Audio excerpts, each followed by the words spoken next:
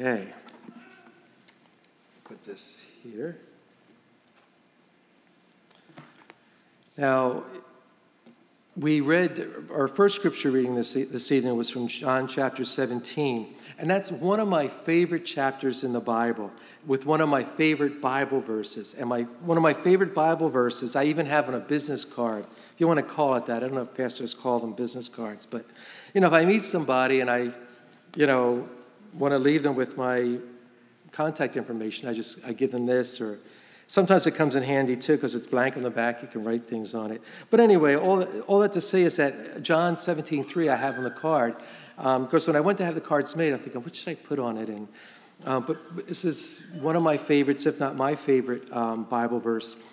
And John 17:3, and this is eternal life, that they may know you, the only true God, and Jesus Christ, whom you have sent.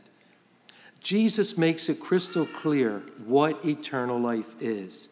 It is knowing the only true God and Jesus Christ who was sent to earth by him. This simple yet sublime sentence, and this is eternal life, that they may know you, the only true God, and Jesus Christ whom you have sent, is controversial. In our day of tolerance, it is controversial. And it wasn't like this 50 years ago. And I say it's controversial. If you haven't encountered it personally, you may encounter it. I was watching a YouTube video, and one of the senators who ran for president in the last presidential election was grilling this person. I believe he was the head of the Office of Management and Budget, OMB, grilling him about a statement or a piece that he had written in defense of a Christian college that let go a professor, that terminated a professor who equated, I should have watched it again to get it exactly, so don't quote me on the facts, but this is the gist of it. Basically was saying that the God of Islam, Allah and God are equal, they're the same, and that there's wasn't a whole much difference between the two faiths, and they let her go as they should have. God's word is clear, and Allah is not God, the true and the living God. But he wrote this article in defense of this move that this Christian college had made, and this senator was grilling this guy and grilling him. Are you telling me that Muslims aren't going to go to heaven? Are you saying this? And he kept saying, he believed in Jesus Christ and what Jesus Christ taught, and you could tell that this senator was just really grilling him. And there is no litmus test. There's no test, religious test, that anyone has to take to hold office in our country. There's no, we have no state church or official religion in our country. We're free to practice our religion, but we're free to practice and to worship God. So this fellow was just expressing what he believed, his religious belief, and he was being grilled by it. And as I said, 50 years ago, that statement would not have been controversial. One of the reasons it's controversial, probably the main reason, is that it is an exclusive statement. Eternal life is found in no other God but the true God, and Jesus Christ, whom this true God has sent. Okay. Can you find eternal life in Allah, the God of Islam and the Muslims? No, you can't. What about eternal life in the way of the Buddha? Nope, you can't find eternal life in the way of the Buddha. How about Krishna's path? Nope, can't find eternal life in Krishna's path. How about the worship of the sun, the moon, the stars, or our ancestors? No. The answer is a resounding no, because Jesus has made it crystal clear how human beings can know and have eternal life. And this is eternal life, that they might know you, the only true God, and Jesus Christ, whom you have sent. This statement by Jesus in John 17:3 forces you and me and every other human being on the planet to answer the question, who is Jesus Christ? If he was only a man, you could forget about him.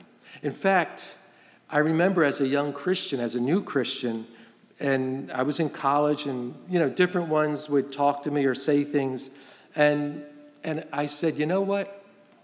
If this were not true, I would have nothing to do with it. I have better things to do with my life than to follow Jesus. But it's true. He's true. He's the way, the truth, and the life. I couldn't deny it. And he is worth giving my life to and following him. So over 40 years, I have been a follower, a disciple of Jesus Christ. And my prayer is that my life would count for him, that it would not be a wasted life. Any life lived for Christ is not a wasted life. I just want to live it to the fullest for him. I want to be able to do that. And if you pray for me, pray that I would. Pray that I would. So Jesus, if he was just a mere man, you can forget about that statement. However, if he was God as he claimed he was, and that sacred scripture attests that he is, then there's only one response that you and I can give, and that is to yield our lives to him and to worship and faithfully serve him with our lives. That's the only logical, rational, reasonable response. Now, the Gospel of John was written for those who did not yet believe that Jesus was the Christ, the Messiah, the anointed one of God, and that knowing him could would give you eternal life. So the Gospel of John was written that the readers would come to this conclusion. We can see the Gospel writer's purpose in John chapter 20. So if you have your Bibles and you want to follow with me, John chapter 20, verse 29, or verse 30 rather. I'm going to read 30 and 31. Okay, in John 20:30. And truly Jesus did many other signs in the presence of his disciples, which are not written in this book. But these are written that you may believe that Jesus is the Christ, the Son of God, and that by believing you may have life in his name. That's the purpose. The Apostle John wrote this gospel, and that was his purpose, okay? That you may believe that Jesus is the Christ, the Messiah, the anointed one of God, the Son of God, and that by believing you may have life in his name. Now, Matthew's gospel shows Jesus as the Jewish Messiah. Mark, we see Jesus as God's servant. And Luke, you can certainly see the humanity of Jesus. Talks about his birth, his coming to earth and taking on human flesh. All right? But the purpose of John's gospel is that we might believe that Jesus is the Holy One of God, the Messiah, and that by believing have life in his name. So I'd like to read again just a couple verses in the beginning of the prologue here. We read the prologue, John chapter 1, verses 1 through 14. I'm going to read again verses 1 and 2 and then verse 14. And as I do, just let these words sink in a bit, okay? In the beginning was the Word, and the Word was with God, and the Word was God. He was in the beginning with God. And the Word became flesh and dwelt among us. And we beheld his glory, the glory as of the only begotten of the Father, full of grace and truth. Most nights I go to bed just meditating on this prologue. It's just, and I fall asleep before I get to finish, meditating on it. There's just so much here. It's so rich. It's so wonderful here. But there's three things that are taught about Jesus, about his divinity, about his divine nature, him being God, in these few verses that I just read. And so we're not going to get much. In fact, we're only going to look at these verses. And there's three things I'd like to bring out that is taught about Jesus' divinity here. The first thing is that Jesus existed in the beginning. That is, Jesus was pre-existent. He already was. Jesus was before all things. Okay? We hear the word beginning. In the beginning was the Word, and the Word was with God, and the Word was God. Now, when you think of the word beginning, or you hear the word beginning, it can mean the start of something, right? For example, if a child is beginning first grade, they're starting first grade. Or if someone's beginning college, they're starting college. Or you could say he's beginning his flute lessons. He's beginning flute lessons. They're starting flute lessons, okay? So beginning can have a sense of a start. However, when John talks about the beginning in Jesus' earthly ministry, in John 1, in 1 John, let's take a look at 1 John. He's saying a lot more, but we're focusing on the beginning. So if you look at the epistle of 1 John, chapter 1,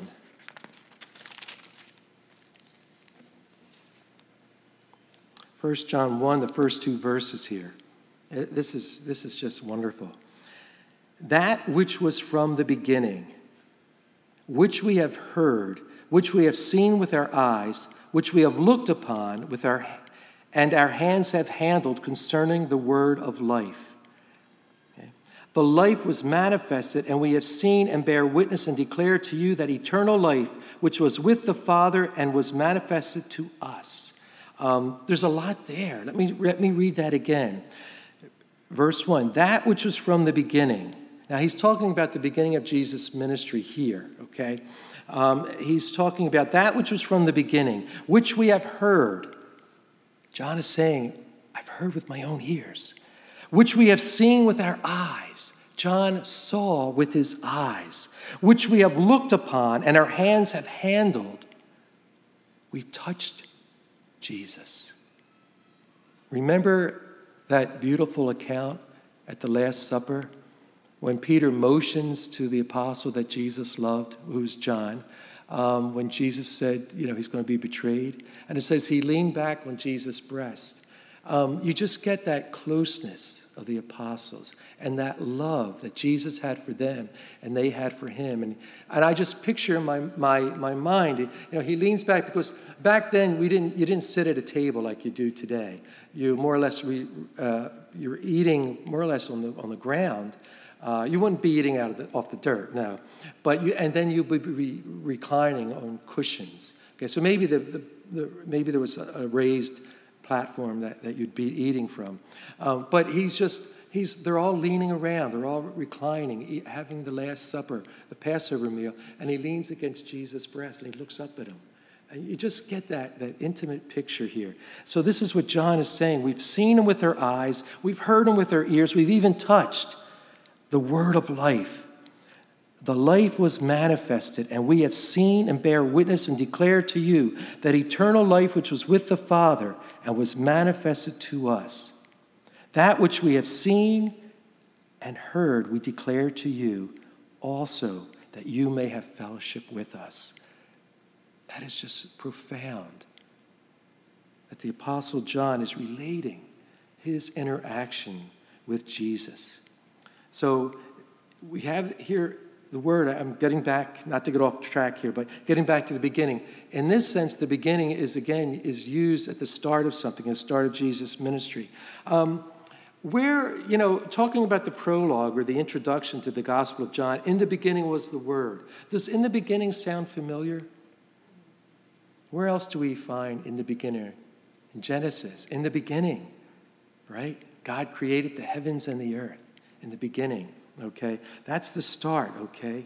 In the beginning, God created the heavens and the earth. Before there were any heavens or any earth,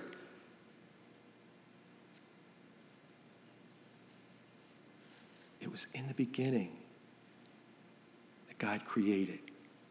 So at the start, he created the heavens and the earth. However, in John's gospel, the use of beginning goes beyond the start of something. It goes to eternity. Eternity. This use of beginning is found wherever the Bible speaks in detail about the person of Jesus Christ. Let's take a look at Hebrews chapter 1. We're only going to read 2 verses here. Hebrews chapter 1. Pastor is finishing up Hebrews in the evening. And So you'll be familiar with this. Hebrews chapter 1, verses 1 and 2.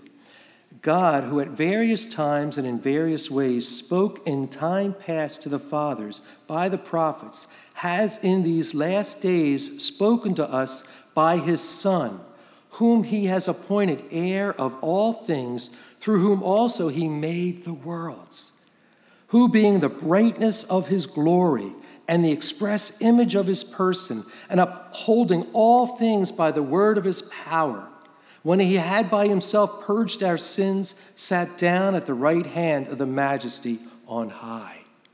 See, here again we have talking about the world, the universe being created through Jesus Christ. All right? So this is talking about eternity. Jesus exists in eternity before the creation of anything that we see around us. And how about going to Revelation chapter 1.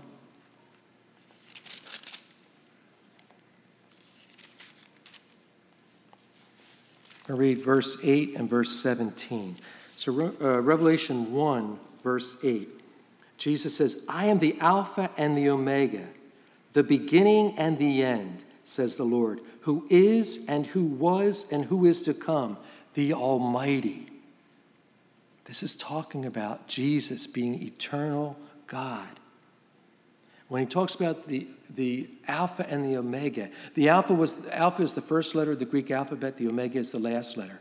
And it's encompassing everything. Even before the beginning, Jesus existed. Jesus existed. And so Jesus always was. He existed. He is eternal. That's the first thing that we see in the prologue of John's gospel. The second thing that's taught about Jesus' divinity is that he was with God. In the beginning, going back to John chapter 1, in the beginning was the Word, and the Word was with God. The Word was with God. Christ has a separate identity. This is a very subtle statement. I was recently talking to my wife and about this, and she mentioned somebody, and I said, "Oh, that person's a heretic. They don't believe in the Trinity." And but here they had changed their beliefs. I won't mention who it is, but a popular someone that's popular.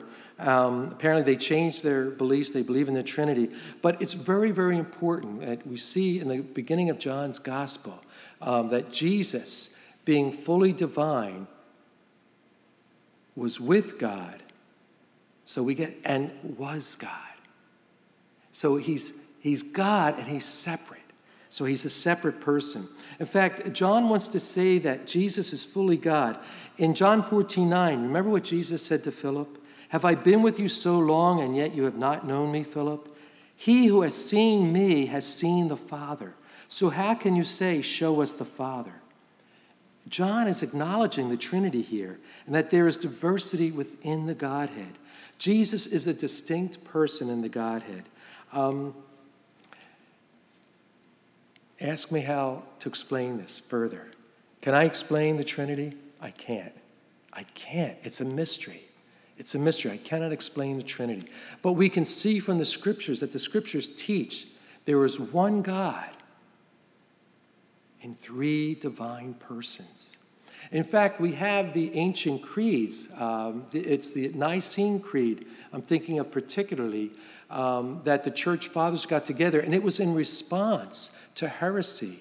And if we had the time, we'd look at the Nicene Creed, and it talks about the divine Trinity, Father, Son, and Holy Spirit.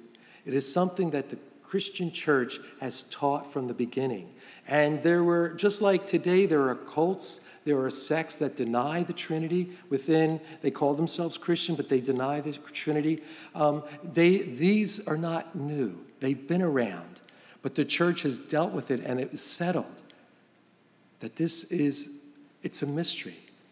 And if I could explain it to you, I wouldn't be here, okay? I don't know where I would be, but nobody can explain the Trinity. I've read and I've heard people trying to explain it, and I even heard a new Christian try to explain the Trinity, and I didn't feel it was my place to say, well, that's not a very good example, because from science your argument's going to fall away. So maybe if I get a chance later, I'll tell them. But probably Pastor Skip could explain it to you, so we can all see Pastor Skip afterwards. No, I'm only teasing. If he could, he would explain it to us.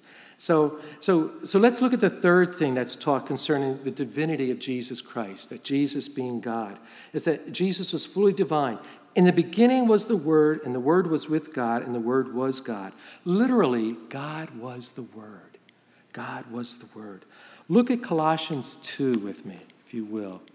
Colossians 2. Are you all with me, or have I lost you? You are? Okay.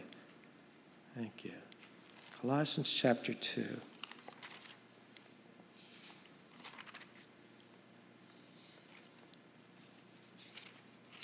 Get there myself.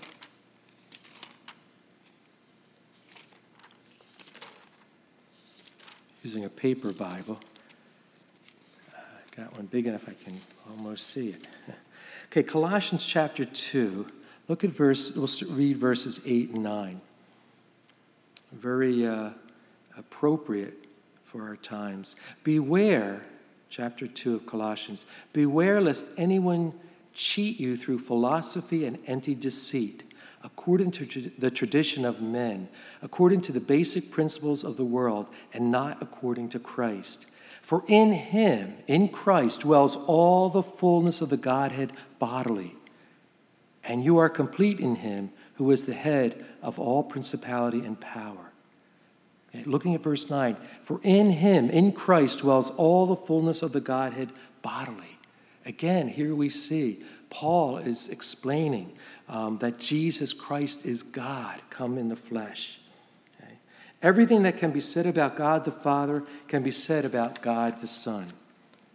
In Jesus dwells all the wisdom, glory, power, love, holiness, justice, goodness, and truth of the Father. In Christ, God the Father is known. So what does this mean practically for us?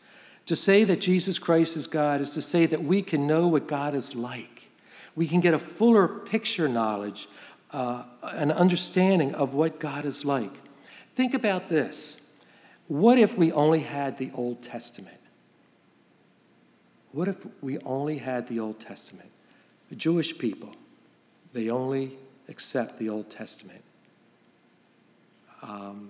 I know most of you in this room, and I know you know your Bibles. So think about the understanding of God you would have if you just had the Old Testament.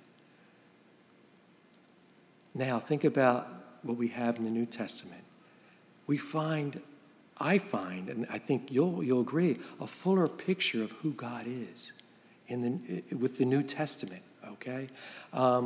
God came in the flesh. And I love that. It says, and the Word became flesh and dwelt among us, and we beheld his glory, the glory of the only begotten of the Father, full of grace and truth. Later on in chapter 1, it says, the law came through Moses, but grace and truth came through Jesus Christ, right? Grace and truth came through Jesus Christ. There's so much more. We don't get as much as we want to know about the Lord. I know you all have questions like I do, and I've heard people say, the first thing I want to ask the Lord when I see him is this, or is this. And I remember one time, I think when I was teaching EE, I had Evangelism Explosion. There was a lesson and finding about other beliefs. And I was teaching at the time in a public school, and it was a Jewish teacher, a colleague, and I had some time, so I asked her, I said, one of the questions was, what do you believe about heaven? Do you believe in heaven? And there's not a whole lot that's said in the Old Testament about heaven, okay, about the afterlife. We find a lot more in the New Testament, right? But we still have questions, don't we?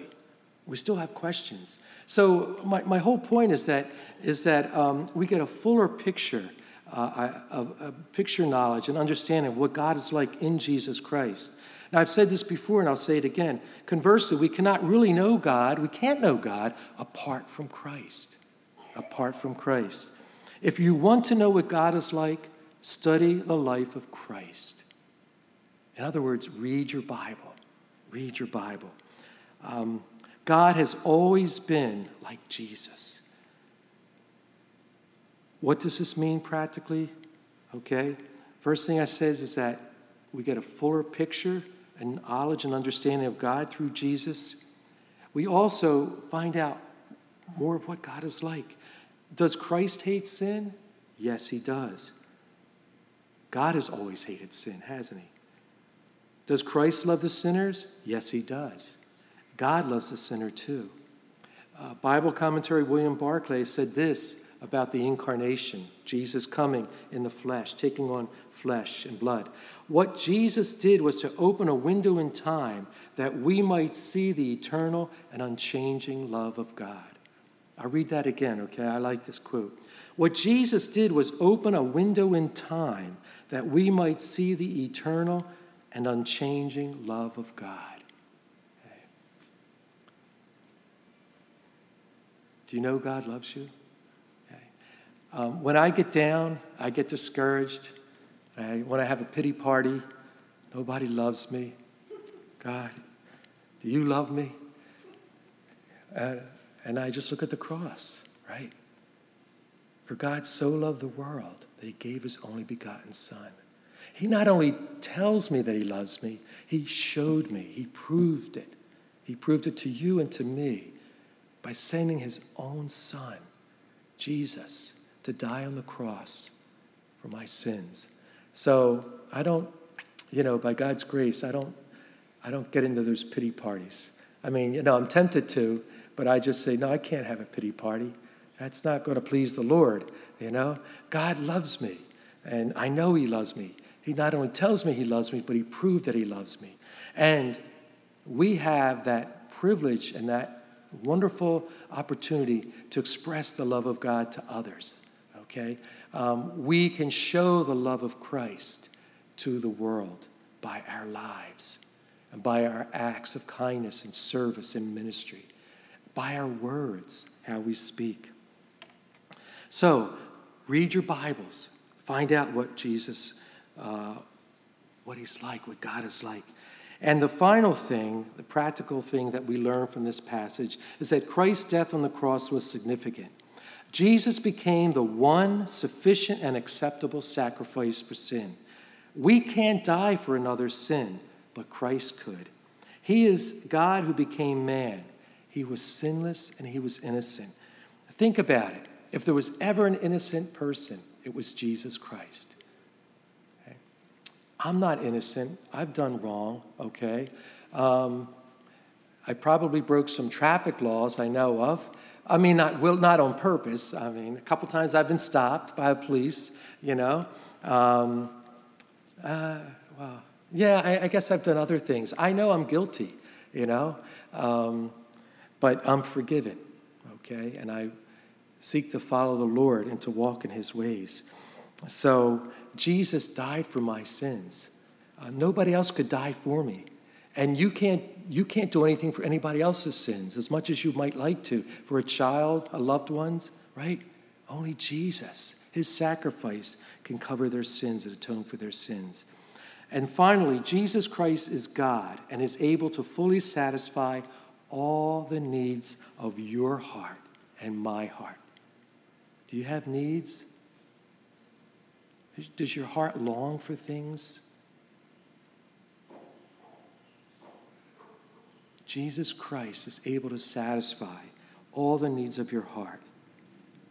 God is infinite. Jesus is infinite. He knows you. He knows your needs. And he is able to meet every single one of your needs. So let him do it. Let him do it. Okay. Well, let's pray.